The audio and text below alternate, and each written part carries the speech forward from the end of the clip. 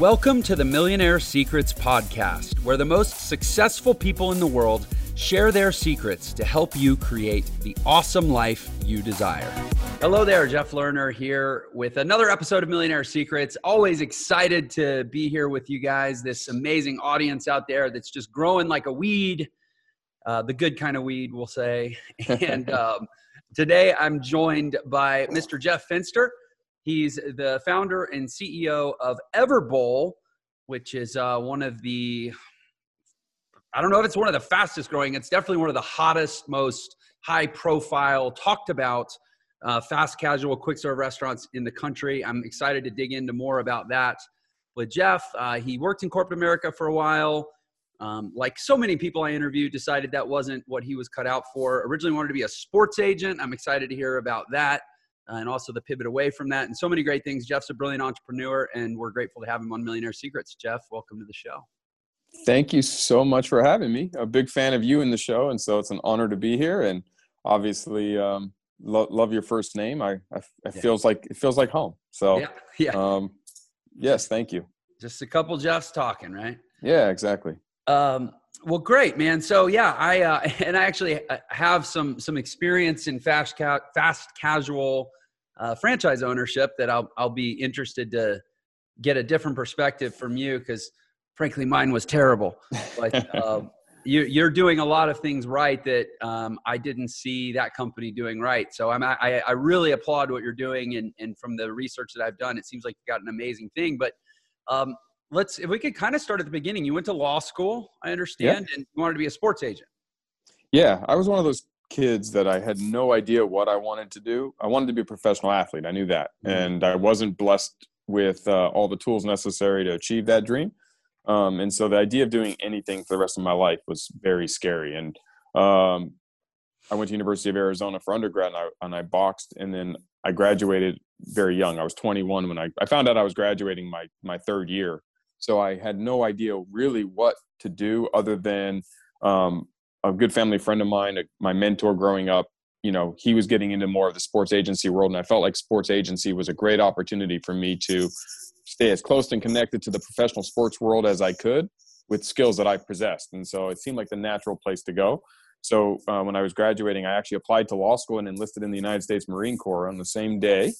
And I told the Marines that if I get into law school, I'm going to go to law school. And that was part of my enlistment. So they knew, because I wasn't sure if I was going to get in being 21 and applying late. And I did. I got into a law school in Miami and did my first year there, and then transferred to San Diego and finished up after my first year. Once I was in and proved my merit, was able to transfer and graduated with a plan to go be a sports agent. Yeah. And that sounds awesome. I actually have a friend who kind of did the same thing, didn't go to law school, but got a marketing degree and ended up going to work for a big sports agent in Memphis. And so I have a little bit of, and he was a really good friend of mine. I have a little bit of insight into that world, but I'm curious. I don't want to make assumptions. What steered you ultimately away from that? My youngest was born, and I really wanted to make sure I was going to be a present parent, and just didn't see myself wanting to be on the dog and pony show of running around the world representing athletes when I was going to have a little baby at home. And I knew I'd want to spend more time with her. So I graduated law school without any clue what the hell I was going to do. And I just had 6 figures in law school loans and a baby and a fiance. And so that was the pivot. It was really just kind of one of those moments where you have a kid and you look at the kid and you're like, I'd rather be with her. Yeah, I can relate to that. I had a little girl in summer 2016, and within a year of that, at the time I had a digital agency that was trying to pull me into the office on a regular basis, and within 2 years I had sold the agency pretty much because I wanted that same dad flexibility. So I totally get it. And I will say your instincts were good. My buddy who ran marketing for that big agent in Memphis, he traveled probably 200 plus days a year and had a really hectic, I would say, non-family friendly lifestyle, and ultimately got out of that business for much the same reason. So yeah, good on you, man. Sounds like, and obviously it's worked out. So you went to, if I understand, went to work for a payroll company. Yeah, so a good friend of mine was actually this sales trainer at ADP, the payroll Yeah, company. yeah. And so when I graduated, I was kind of like looking for opportunities. I didn't want to be a lawyer, even though I had a law degree, because the thought of actually practicing law just is like nails on a chalkboard for me. Just all that legal research and time, it just isn't who I am. Yeah. Um, and so I really didn't know what I was going to do. And she said, "Well, why don't you I can get you an interview at ADP. You're pretty good in sales. You have some sales background with your high school and college jobs and training. Why don't you come?" So I said, "Okay, you know what? I'll do that for now, and it'll start paying my bills, and I'll just kind of see where the world takes me." And so I got a job selling payroll services at ADP. Yeah. And I remember because after my interview, they asked me to come back, and I had to meet with their area VP who represented all of California. And she said, "Look, we get a lot of college graduates. We don't get a lot of people with law school degrees applying to sell payroll here." And they wanted to understand more like why. And I gave them this, I explained it to them. I said, I really don't know what I'm going to be doing, but I have this degree. And so I started there. And fortunately, my first 6 months there, I was very successful. I was only there for 6 months. And in my first 6 months, I made President's Club, first to do that in the country, #1 sales rep in the country, made a boatload of money, and really grew really quickly. And I said, "Hey, this is great. Maybe this is the life." I was golfing 3 days a week, selling payroll services, seeing my kid, making a lot of money, not stuck in an office all day. So it was a whole bunch of wins everywhere. And I was Right. like telling my fiance, I'm like, "This is great. We're going to make $500,000 a year. And all I got to do is work 15 hours a week." I mean, it was a dream. And so I went to my boss in January because we had just bought a house, and I was paying another installment on the wedding and all this stuff. And I went to my boss in January because I had earned a $17,000 pay increase. And I went and said, "Listen, I'd like to get my 17,000." And they kind of explained to me that it was an annual bonus. I had to wait to the end of the fiscal year, which wasn't until July or June. I'd get it in July. And that's the way it works. And I just wasn't comfortable with that answer. I said, wait, I achieved my goals, pay me my money, and I'll keep working. Like, it's not a season. This isn't a sport. Like we play 12 months a year here. So the only reason it's not getting it tomorrow is because you haven't hit the button that says give it to him tomorrow. And they said, "Jeff, this is the way the big companies work. This is the kind of, you have to conform to our process. It is yours. It will be yours. We love what you're doing, but no." And then I felt like a prisoner, and I threatened to quit if they didn't give it to me, thinking they wouldn't let Jeff Fenster walk out the door. I was wrong. They said, "There's the door if you want to leave." Called my bluff. So I went home that night and I told my fiance, "I feel like I'm in prison and I can't see myself staying here. So I'd like to quit the job, move you and our daughter into my parents' house, and start my own payroll company. Just because F them, let's go attack them. I know how to sell this stuff. I'll go take all my clients back, and I'll Right. go compete with ADP." And my ego obviously was driving that decision. And she was supportive. And so literally moved out of my house, moved in with my mom and dad in February of 2008, and started my own payroll company out of my mom's kitchen with a friend. And that was my foray out of corporate America and into entrepreneurship. Or back then, that was before entrepreneurship was a word and sexy. We were called business owners. Right. And I was a small business owner for the first time, and no clue what I was doing. And here I am 14 years later. So, okay. So, I mean, that's a pretty rich story from my point of view. A couple things jump out at me. First of all, I mean, ADP is a big company. I'm guessing several thousand sales reps distributed across the About country. 20, Yeah, I mean, was only tens of thousands of employees, I'm sure. Yeah, I was in the small business, so 0 to 50 employees or 1 to 50 employees Yeah. size companies, and there was about 2,600 of us Okay. around the country in that division. And That's where I was. When I say #1, it was in my division. right. So you were #1 out of 2,600 in your very first year. Yes.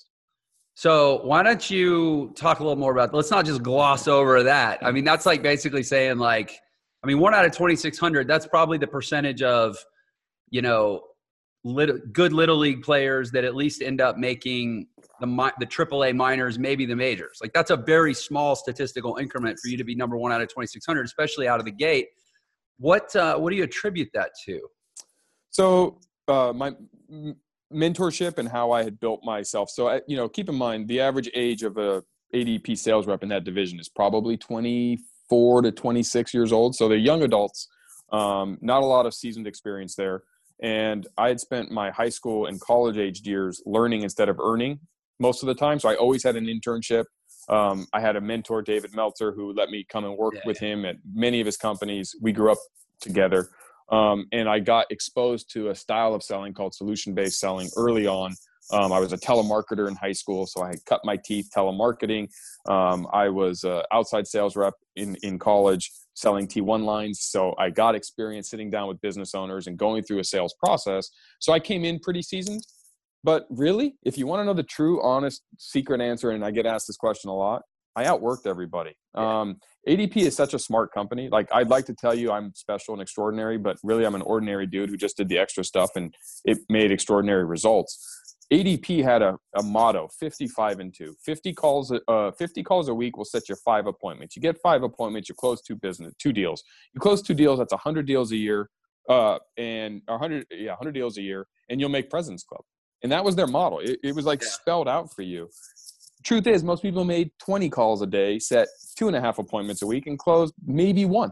Right. And they wondered why they didn't get the results. And so once I got my talk track, once I got the cadence and I understood how to be successful, I really applied that and doubled it. I said, well, I can make 100 calls a week and I'll set 10 appointments and I'll close 4 deals a week. So I started doing that. But then I threw lighter fluid on that because I leveraged my relationship capital, and I went to all of the people that I had been exposed to who had interned with and had built and established these relationships and paid my dues, so to speak, and asked for favors. And I went to Dave. I said, Dave, I'm selling payroll services to 1 to 50 employee size companies. Do you mind connecting me with your friends who own businesses with under 50 employees? And he wrote this beautiful email for me and got me a bunch of warm introductions that I was able to close a lot of business from. And so it was a combination of the way I became number one. If you want to be in the top 10, you don't have to do all this, but to be number one, I had to outwork my competition, and I had to use as many different leverage points I could get to get there. And so Dave opened the door for about 75 appointments for me over my first 6 months. And let's say I closed even 10% of those. That's 7.5 more appointments that I closed, or 7.5 more deals, which compared to my contemporaries was 6 or 7 weeks worth of sales. Yeah. And I did it on top of the fact that I was already closing 4 deals a week to their almost 1. And I'm already 4 timesing them. And so I just immediately just hit the ground. And then, like anything, once I had my system down, then the referrals start coming in. Because I'm closing more deals, I'm creating more opportunity to be lucky and get referrals from customers, right? Because now I have more hooks in the water. And so it was just a combination. I reverse engineered what I wanted to do to be and what success meant to me. And I started to do that, and I understood what it was going to take. And that's really, I wish I had a sexier answer than hard work. But besides relationship capital, which you either have going in or you don't, anyone who starts right now and jumps into that company or a company at all, they can reverse engineer success. And I learned that from Kobe Bryant. Well, first of all, I would say everybody has relationship capital to some degree. Mm-hmm. You were savvy about using yours. So Correct. Maybe you had more of it, but what you definitely did most of all was use what you had. And I see clearly a lot of people don't do that. But that's the number one. Besides hard work, so I equate in sports, if we're going to use the sports analogies, which you did earlier, hard work is defense, right? It shows up every day. That's up to you. If you work hard, no one can stop you from working hard. You don't rely on anyone. Relationship capital is a conscious, dedicated effort to always be building relationship capital. And it's funny because my first book, which is coming out in the next 2 months, is on relationship capital. And I have a course with LinkedIn where they hired me to create a LinkedIn learning course on building, developing, and leveraging relationship capital, because besides hard work, that's the secret that I've used to build all these companies, which we'll get into with Everbowl, mm-hmm. and how I've used that relationship capital to grow. And not enough people understand exactly what you just said. Everybody has it. They're just not maximizing it, leveraging it, nursing it, building it, and developing it. Yeah. And people say, well, you just lucked out. Your mentor was David Meltzer. And I know Dave. I actually had David on the show a week ago. Yeah. Yeah. I was on his Friday trainings that he does, I guess 3 or 4 weeks ago. We've gotten to know each other, and great guy. He wasn't, I'm trying to do the timeline. He was at Sports One when you were talking. No, God, he was in high school. Our moms are best friends. I grew up watching him play high school football, and he used to come watch me play Little League. So yes, I got lucky to know Dave Meltzer when I was a little kid and he was a kid, right. But I was with him before he was anybody, and he was with me before I was anybody. We were friends, and then 14 years apart or 13 years apart in age, and he took a liking to me because we were very kindred spirits as far as like how we do things. And then when he got into the workforce and started companies, I interned for him when I was 13, 14, 15, 16. So, when he had Global Web Video, which was, I used to go to car dealerships and help convince them that they should put this moving car on the screen instead of a static image. This is back in the 90s when the internet was new or becoming more something that was actually being used. And then, when he worked at PCE Phone and he was the CEO of a publicly traded company, I was there and interning. And so it's just like all that. And then he went to become the CEO of Lee Steinberg Sports Agency. Right. And then naturally there was that. And then Sports One is what him and Warren Moon spun off afterwards. And obviously by that point I was already doing my own thing. So we didn't work I didn't work ever at Sports One. I was already an adult by then.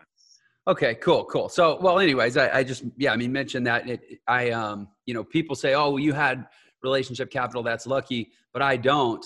I'm just going to throw out there that I can think of a really, really great way to build a lot of relationship capital, and it's called start a podcast. Yep.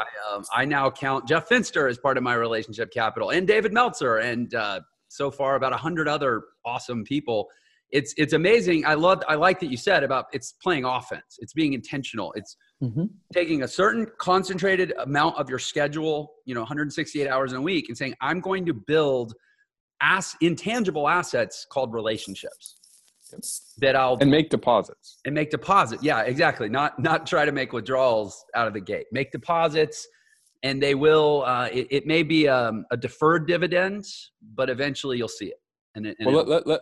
Because I'm so passionate about this topic, I do want to hit on what you just said because I think it's so important. And if you're listening to this and you're sitting there going, yeah, that's cool, but I don't know anybody. People's biggest mistake is they pre-qualify relationships. Where do you live? What do you do? Those are qualifying questions for us to decide how important we think this relationship's going to be to us. Right. And it's a big, big, big mistake because what everyone forgets is everybody has a mother, brother, sister, cousin, aunt, uncle, nephew, niece, and that person could be the person you want. And I'll give you a great example. My biggest client when I started my own payroll company, obviously I took a bunch of my ADP clients and we wanted to go bigger than that 50 employee and undersized scope.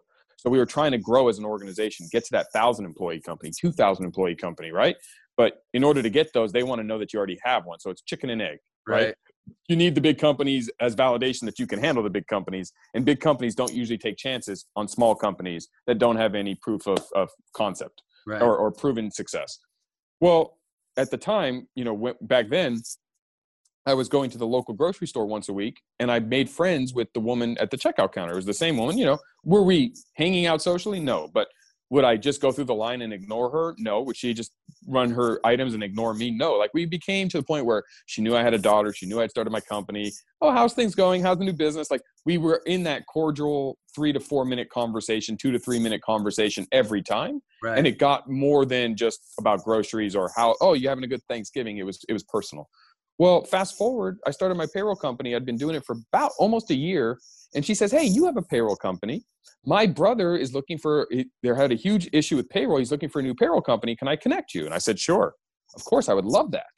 Thinking it was, 3 employees, 10 employees. It was almost 2,000 employees. And we closed the deal and it became our largest client. And that all stemmed from relationship capital that I built with somebody who had no perceived value to me. And the deposits I made on a weekly basis was caring about her while she's stuck at her job and she's trying to, pass the time in a productive, happy way. And I'm investing time to get to know her personally and let her get to know me and using that time. And that opens an opportunity. You can say, yeah, I got lucky that I got a 2,000 employee company from it. But how many of those relationships do I have where I don't get that?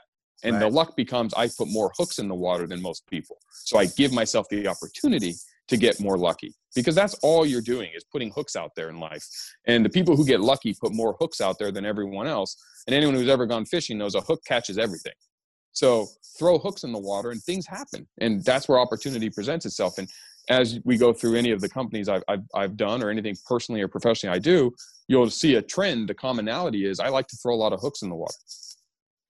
Yeah, well, and it stands to reason. I mean, it's probably, like I said, goes without saying, but I think it's worth saying anyways, that like you can't be too transactional about what you just described, where you're going through and you're sizing people up. And like you said, is this a relationship worth having? Or, well, the next step would be, well, what's the likelihood that this is 1 degree of separation from a relationship worth having? Like if you go through life, a mentor of mine once said, if you're always keeping score, you're always going to be behind.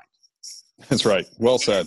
And you can't, there's a level of just like genuine reciprocity and a belief in the universal law of, give before you ask, and what you put out eventually comes back to you. And yeah, I mean, there's probably 100 of those people that you've invested in, and it only takes one for it to, quote, be worth it, but that's not why you were doing it.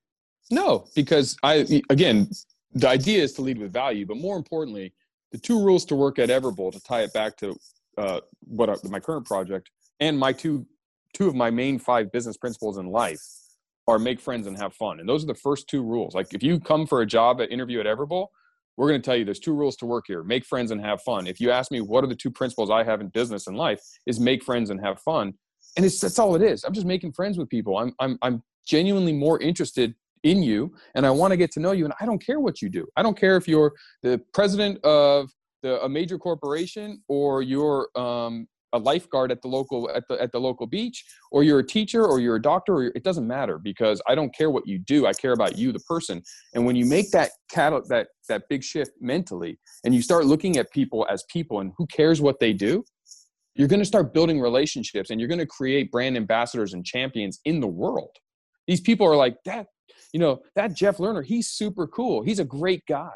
So, I know he has a podcast. You know what? I'm friends with somebody who's probably a great fit to be on your podcast. And for all you know, it's somebody you've never heard of, or it's somebody you've been trying to get on your show that you've had no luck yet doing. And now they make that warm introduction, and now boom, you're on there. You got that guest.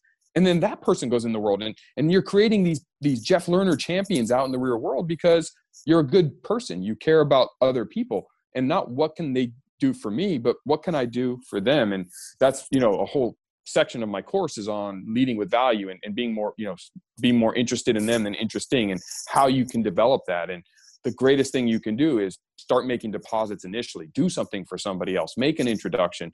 Make yourself available. Do those things, and it really starts to exponentially grow into this luck world that some people live in, where opportunity just falls in their lap. And what you don't see is all that groundwork of how they've nurtured, developed, built, and now are leveraging that as opportunity. Be more interested than interesting. That's yes. That's it. I mean, that's beautiful in a nutshell. So the other thing that I caught from your story about payroll, which I didn't realize the entire experience was only like 6 or 7 months, but that it seems like for a lot of people, I mean, you described a dream, like what seems like probably even what many would consider to be an untouchable dream, like $500,000 a year, playing golf, working, doing quote real work, 15 hours a week, getting flexibility, getting to see your kid. And there's a lot of people that might say that you cut off your nose to spite your face to walk away from that over a $17,000 bonus that you were going to get. You just wanted it 6 months early. Earned it 6 months early. That's right. You earned it 6 months early. And so I can see a lot of people going, well, right there, you differentiate yourself. That's not most people's reaction. Most people, when they call their bluff, when ADP calls their bluff, they tuck their tail between their legs and they shuffle back to their desk, and they learn their lesson from a good slap on the wrist, and they never speak up again. Right. I'm curious, in hindsight, you run a big business now. Like, companies do have policies. They do have fiscal years. They do have budgets. They do have to take from one place to put to another, even if it's 6 months early. I'm curious, in hindsight, do you think differently about that scenario, or do you still think that they were being jerks and they got what was coming? Well, I don't think they were being jerks. I totally appreciate company policy now, and I do totally appreciate the requirement to have standardized process, and you can't have customization for 10,000 people. I get all that. Where I think they still made a colossal error, which I would never do, and I've had sales teams, and I made sure not to do it, is there's different kinds of work, right? So like there's binary work, which is just on, off, 1, 2, like it's accounting is a great example. There's nuance, but the rules are set. But then there's the artistic world, right? Like you can't tell a singer how to create that song or a painter how to paint that picture with rules. Like you've got to give them the freedom to do what they do if you want the result that you're asking them to create. Well, I feel like in sales, especially, to not have a bonus structure that rewards, like their excuse to me of, well, you're an outlier and most people don't achieve annual goals that early. Okay, that's cool. So if I'm an outlier, then create an outlier system that says, when you achieve this, you're getting it, because I'll argue, are they sitting there saying, we lost that person for $17,000? Yeah. How much money was I going to generate for them for 17 grand? And the reason I felt that way is I felt like a prisoner. I had that moment where I literally almost hyperventilated. I'll never forget. Like I got the sweats. I saw my life in front of me and I'm like, I can't do better than number one, right? Like I can't, it's not like, oh, if I do better, then maybe they'll, like I already am doing as good as I can. And company wide, I'm number one. If I can't move the needle here and I have to wait 6 months when I'm number one, how long do I have to wait when I'm number 3 or number 86? And so I just saw this whole future of myself trading arbitrary time where I can't control it. I can't do anything to change but waiting, like a prison sentence. Oh, I must wait 6 months for a bonus. Cool. Now I want that next upgrade in my career. You have to be with the company for 3.5 years before you're eligible. Well, I've only been with the company for 9 months. So now I got to wait 2.5 years before I'm eligible to move up. And that to me was so scary and such a fear that I was going to be a prisoner trapped in this lifestyle. And I just bought a house. I was engaged. I had a kid. So I had a mortgage, a daughter, a fiance, a wedding, and 6 figures in law school loans that I was still paying off. And all the excuses not to leave the high-paying job. And let me tell you, my mom and dad were not stoked when I told them what my plan was. Right. They didn't think I was making a wise decision, especially back then when starting your own business was not sexy. There was no social media to glorify the process or the people who've been successful. It was called business ownership. And what do I know about owning a business? I've been an adult for 6 months. So there was and my dad would tell me I was being irresponsible. I had a daughter. Why you can't make those things. And I said to him, I want to teach my daughter, you don't settle in life. Like if you believe in something and you want to achieve greatness, go achieve it. I can always go get a job at another ADP. That's the other beauty. Like that's the argument that I give people that say, well, Jeff, you're crazy. You gave up all that money. You gave up all that. And I'm like, well, if it wasn't a fluke, you don't think Paychex will hire me? Right. You don't think a car dealership will hire? Like I can't go get a good sales job? Of course I can. So my fallback plan was I'm employable. I'll go make someone money and they'll hire me. So let me go chase my dream. Let me show my kid, because more importantly, when you have a kid, people say you can't do that with kids. I'll argue you have to do it when you have kids, because otherwise you're putting false ceilings on your kid's future, because you're leading by example to show, oh, you know what? You are limited. You can only do this. Take the slap on the wrist, go back to your desk, don't speak up, and now go work for 30 years and be a little bit miserable. And it's okay. Like that to me was just not going to happen. Yeah. Well, I mean, I have to say, from my vantage point, my business, Entre Institute, we teach entrepreneurs, and some of them are established entrepreneurs, and some of them are people that they just want the life change that they perceive of being able to get out of a job and have a side hustle or, pay bills a different way. And I'd say the 2 biggest impediments that people have toward reaching their goals are either not having the support of their spouse, which usually is because of how their spouse was raised. So it's actually the same problem, just transplanted to a different person. Or it's the fact that they've spent decades of their own life with a false ceiling, like you said, self-imposed because of how they grew up. In other words, it was imposed on them by their parents. But then when they turned 18 and they had permission to lift it, they just held on to it, right? Yep. And so go ahead. No, it's like that picture. I don't know if you've seen, there's this picture of adult elephants in parts of the world, and they have like a little rope tied to one foot with a small little pin in the ground. Right. That their sheer force could rip it out. But because as baby elephants, they never could, they stopped thinking they can. And it's the same thing with gnats. There's this science thing that was done where they took those jumping gnats that can jump. And I guess an average gnat can jump, let's say 10 feet. But if they put gnats in a smaller jar, like a 6-inch tall glass vase, and they put a lid on it, the baby gnats that are born in there will never jump higher than 6 inches, even though they can, because they hit the ceiling once or twice. Therefore, they thought that ceiling's there no matter what new environment they're put in.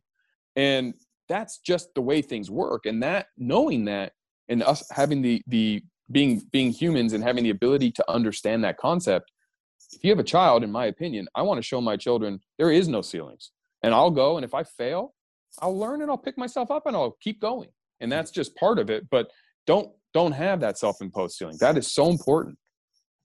Yeah. And, the other thing that I think bears mentioning in your story is, if you're going to get good at something, get good at sales, because you could put Jeff Fenster in just about any English speaking country on earth, and maybe you're bilingual, I don't know it, but at least anywhere you can speak the language and somebody's going to hire you, right? It's the ultimate transferable skill. So anyway, okay. So let's fast forward then. I want to make sure we talk about Everbowl and really it's even more broadly, just the shift into starting businesses and being an entrepreneur, right? A huge amount of the audience here for Millionaire Secrets is either current or aspiring entrepreneurs. So I'm guessing that you learned pretty quickly that being the top salesperson for an established payroll company with decades of system and process maturity like ADP is very different from starting your own payroll company from scratch with no processes, right? So very different. You want to speak to the blank slate and how you filled it up? Sure. So I started it with a buddy of mine, one of my best friends. We started it together. I actually got him the job at ADP and then convinced him to quit and join me. And we started our own payroll company, iChecks. And we decided he was going to handle the operations. I was going to handle the sales. And back then, this was 2008. So access to information was better than it was 5 years earlier, when all you had was the Britannica Encyclopedia Britannica, but it wasn't like today where you could basically learn how to build a nuclear bomb in your pocket. Right. But we started researching, and you started to see, like, how do you process payroll? What do you do? And listen, there's so many learning curves along the way. And obviously I have a much clearer perspective on it because it was in the past and I'm much more experienced as an individual. Back then, I didn't realize what we were shaping, but we applied the 5 core values that I talked about. And I think all entrepreneurs, startpreneurs, you name it, any part of that spectrum, you need to have and take an inventory of your core values, because that's what you're going to lean on when all these unknowns happen, right? So your core values need to be, what are you trying to accomplish on a daily basis, a weekly basis, a monthly basis? And so really quickly, like my 5, and I'll just name them just because I think it's important is make friends and have fun, as I already mentioned. Number 3 is be remarkable. So if you're going to do something, you do it. Number 4 is do it now. And number 5 is Kaizen, get 1% better every day. And if I can do those 5 things at any task, I'm going to be successful. I'm going to make friends and have fun. If I'm going to do it, I'm going to do it remarkably. I'm going to do it now. I'm not going to put it off. And I'm going to get 1% better at it every single day. And that exponentially keeps me ahead of my competitors, make sure I'm growing and not plateauing, and you get there. And so going from being an employee with all the processes handed to me and everything given to me to having this clean slate was like, holy smokes, what do we do? And let me tell you, we ran into some serious learning curves, because I sold all those clients I just sold. I quickly got them over to our new company, or the majority of them. So we had this big book of business right away without any clue how to process payroll. Right. I don't know how to do taxes. Like we even went and got a printer from Staples, if you remember Staples. Oh, yeah. We got a printer from Staples, and we got check stock, and we printed all these checks. And let's say we had, 1,000 total employees across all of our companies, our first payroll run. We give it to them. All of a sudden we start getting phone calls.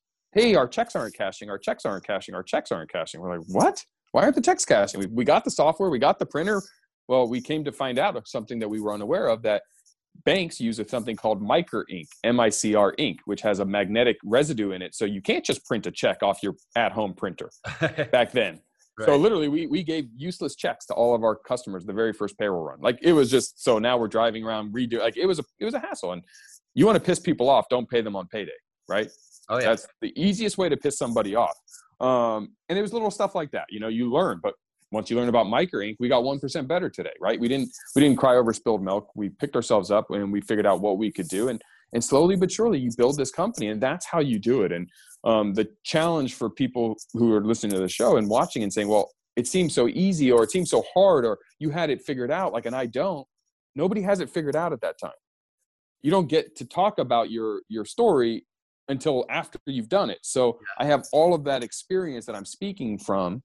But when I started day one, I was exactly where your audience is right now, or a lot of your audience is right now, which is no clue, but just a pep in my step, a desire to get it done, and some understanding of my core values, which I didn't have articulated, but innately those what I was doing and focused on was micro goals on a daily basis. What do we need to accomplish today? Where are we going? Because I think entrepreneurs make the mistake of starting without knowing where you're going. And that's a mistake. So we knew what we were building. I was building the next ADP. So reverse engineer that. Okay. We need this many clients. That's our goal. Okay. To do that, what's our 55 and 2 model? And we keep working backwards until we get to where we are right now. And then we know what our first step needs to be. We need to be able to process payroll. So Brian, my partner, went off and started to figure out the operations side. I figured out sales processes, contracts, getting the documents, what I needed to get from customers, how we were going to get them, what was our unique selling proposition, what was our look going to be, our brand. You know, we called ourselves Little I-Checks because back then that was like the birth of the iPhone. And it was like, oh, this little I thing's cute. So we stole that. And we kind of started continuing from there. And it was just gradual micro adjustments and improvements until we got to the point that we thought we knew what we were doing, and we realized we still didn't, and we kept going.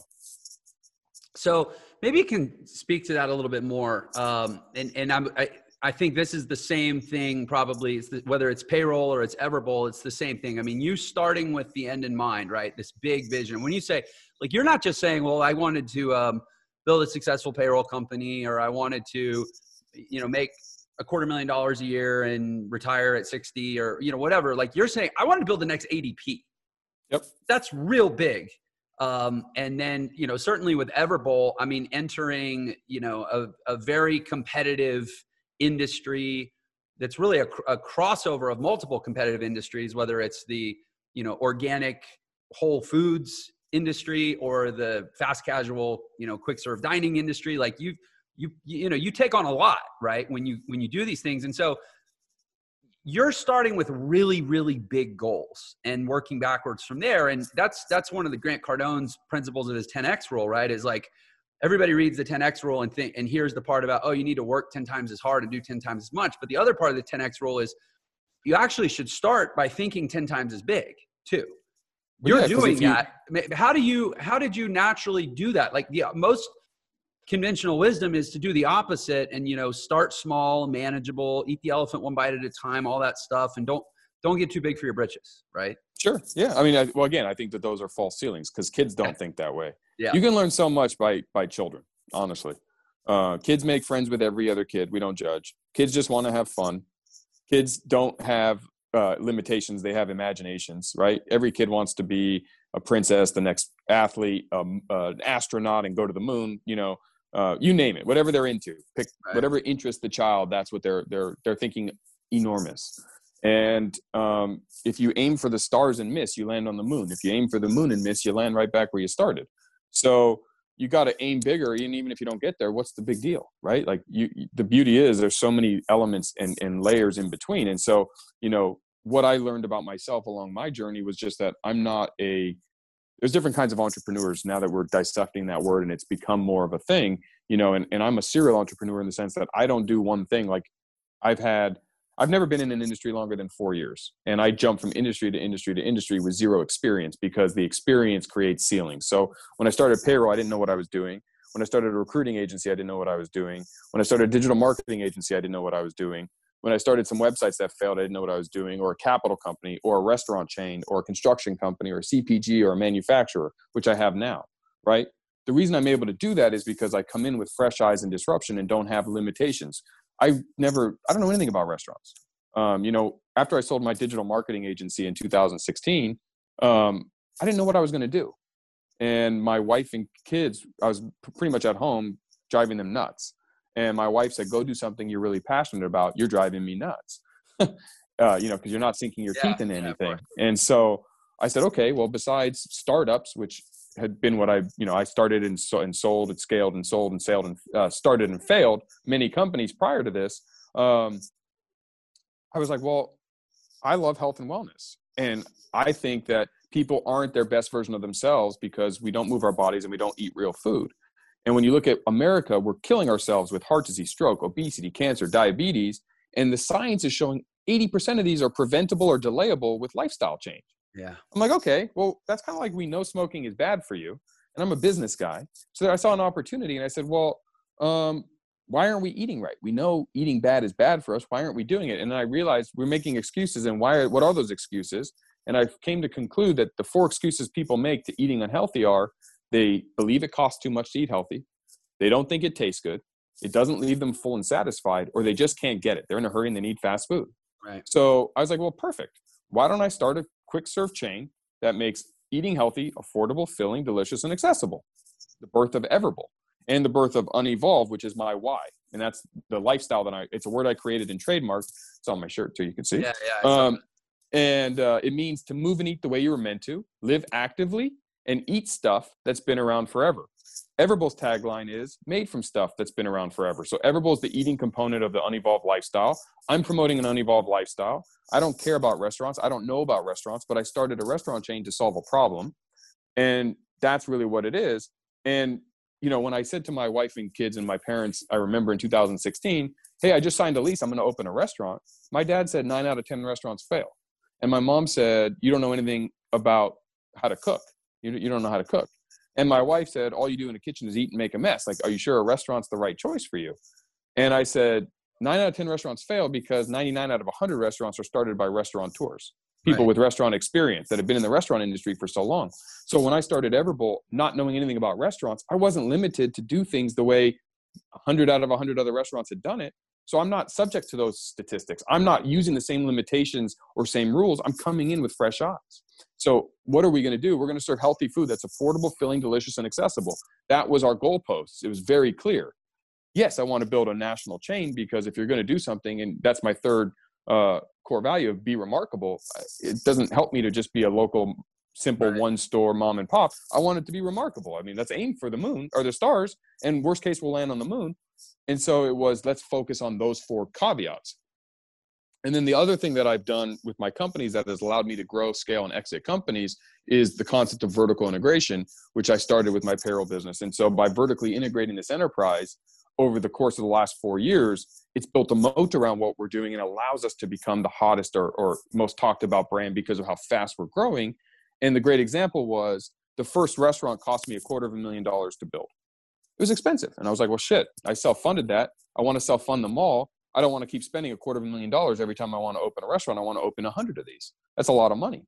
So first question is, how do I solve that problem? And most people's answer to that is go raise money. Yeah. It is an answer and it works. And I've raised tons of money. Prior to Everbowl, I had raised about $15 million for different ventures. I don't want to raise money yet. I'm not in a position of strength. I'm in a position of need, and you don't raise money from a position of need. So using my experience with Everbowl, I said, okay, what if it just costs less to build restaurants?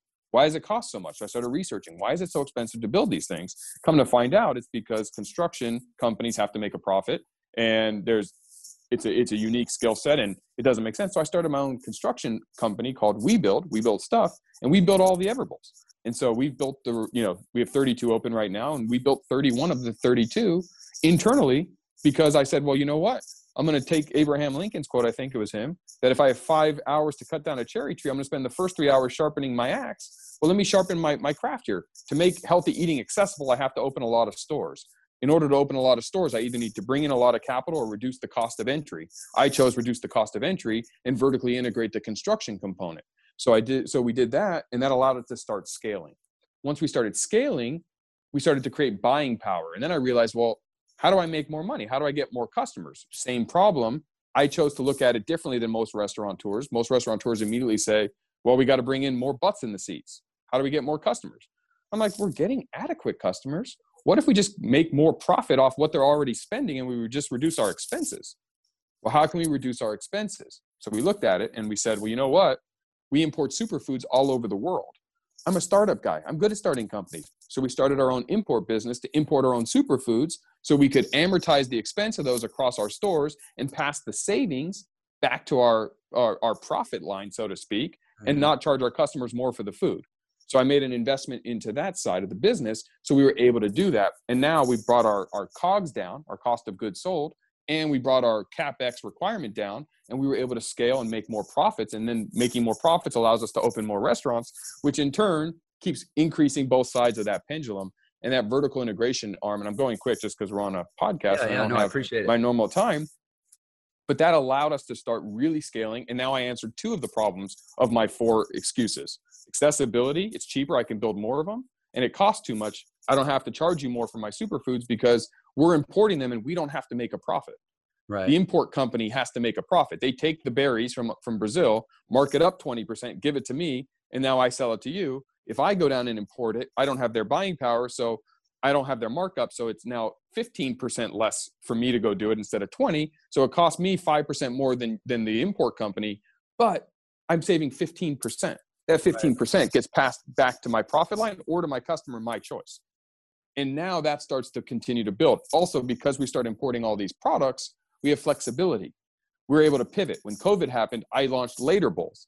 Later Bowls was direct to consumer acai bowls, but because I control my own supply chain, I'm in position to do that when the rest of the market is handcuffed, right? And so that allowed us to pivot and be lucky. And then we were able to get on QVC, which allowed us to sell more product nationwide, and that continued to open that up. And because of those 2 levers, when we decided to franchise because of COVID, we only started franchising in March when COVID happened.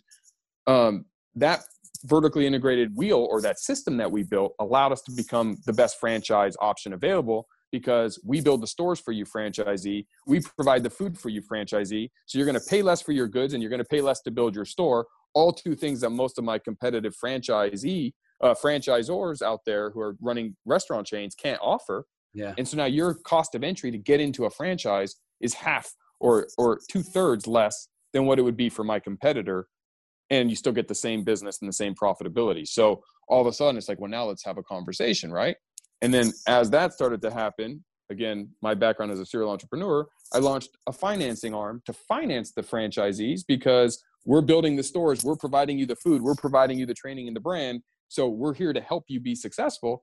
And we know if you're going to be successful or not. And if you're not, we can help you. We're not just a bank. And so that is really those principles, again, all going back to my 4 problems I'm solving. If it didn't address those 4, now I'm going to round back to your question. Sorry to take you on that wild tangent ride, but to eat the elephant one bite at a time, we did that. I just look at the elephant differently. Right. And I suggest entrepreneurs out there understand that the problem is not that you're not necessarily thinking big enough. I think the problem is you're not looking at it the right way. You're looking at it in the same granular focus everyone else is, instead of saying the elephant has multiple sides. Sure, I'm eating it one bite at a time. You're starting at the head and I'm starting at the tail. That's the only difference. We're just coming at the problem differently. And one exercise we do internally, and I recommend all entrepreneurs ask this question, whether or not it changes your output doesn't matter, which is, when you have a problem, don't race to solve the problem. First, ask yourself, is solving this problem the right approach? Or if we do something else, does this problem disappear? Right. Does the problem no longer exist? Because sometimes you solve a problem that didn't need to be solved. You should have solved something else, right? I stopped buying milk because it goes bad after 2 days. Or is your fridge broken? Right. Right? Right. So it's just changing perspective. It's changing the way you're thinking about it. And no experience means I'm not thinking about it the same way as the entire industry. And that's why I truly, truly, truly believe experience is the most overrated prerequisite to start a company. And I prided myself going from industry to industry to industry with zero experience and scaling companies, because I find it to be a strength. I find it to be an advantage that I have over my peers. Yes, they know things I don't, and they're going to have advantages in certain areas. But again, I have an iPhone. I mean, I have access to information in my pocket that all the people who are, all the industry experts post about it, sell products, sell courses, sell books. They have YouTube videos. Like, I can learn all that experience on my free time. What I bring to the table is I don't have blinders on. I don't have a false ceiling. I have a blank canvas. Yeah. And I get to use my current business acumen, my current relationship capital, and my current experience that I've created over my career, and apply it to that blank canvas. And that seems to be working very well for me. And it is. And it's allowed me to disrupt. And that's why Everbowl has been able to grow and scale in the quick serve restaurant chain industry so quickly and so effectively, And now I have a moat. Like, even if I give you the roadmap, you can start today, but we're not stopping today, right? So I'm years ahead of my competitors in what I'm doing. And by the time they catch up, if we continue to make friends and have fun, be remarkable, do it now, and Kaizen, and continue to get 1% better, you can't catch us. We're too far ahead. Yeah. Well, first of all, I'm glad you took the long way in answering the question, because you touched on 10 other things I would have asked you if you hadn't, or that I might not have even thought to. So I'm grateful. That was a really wonderful articulation of vertical integration. And I'm going to suggest that was a push to think bigger, because I think a lot of people, they may have this glimmer of a big vision and then immediately they see all the challenges. Whereas what you're saying is the size of the challenge, the size of the vision is actually creates a vacuum that can be filled with the opportunities needed to realize the vision. And those aren't just necessary evils to realize the vision. They're actually additional opportunities on the basis of the size of the vision. In your case, to own your own supply chain, which didn't just become this break-even additional piece of work that you have to do, but it actually created a whole new opportunity that you frankly never even could have anticipated, which was a pivotability in light of current circumstances.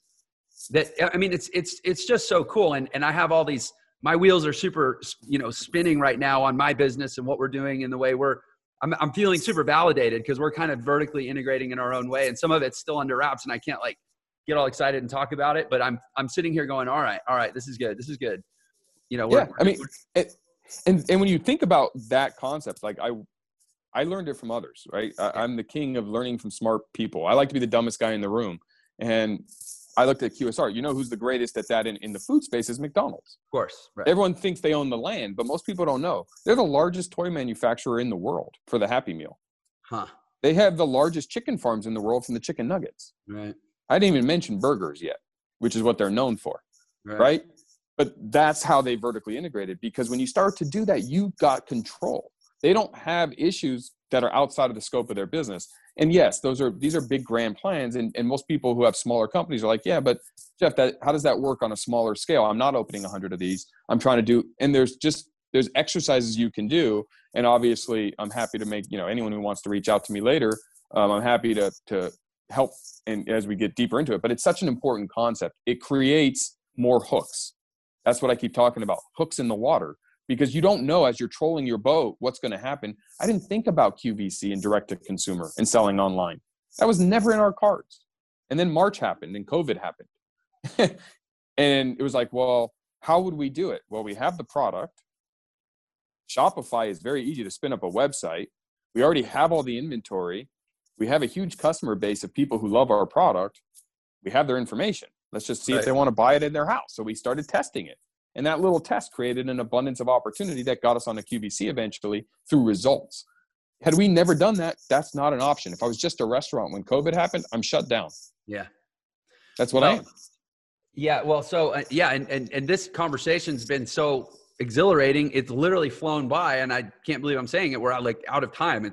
I literally, until I looked at the clock, I wouldn't have guessed. But you said, okay, you're happy for anybody that wants to know more, come into your world, learn more, talk more about that exercise of how to expand their thinking. And that's a great time for me to say, how can people get to know you better and come into that world?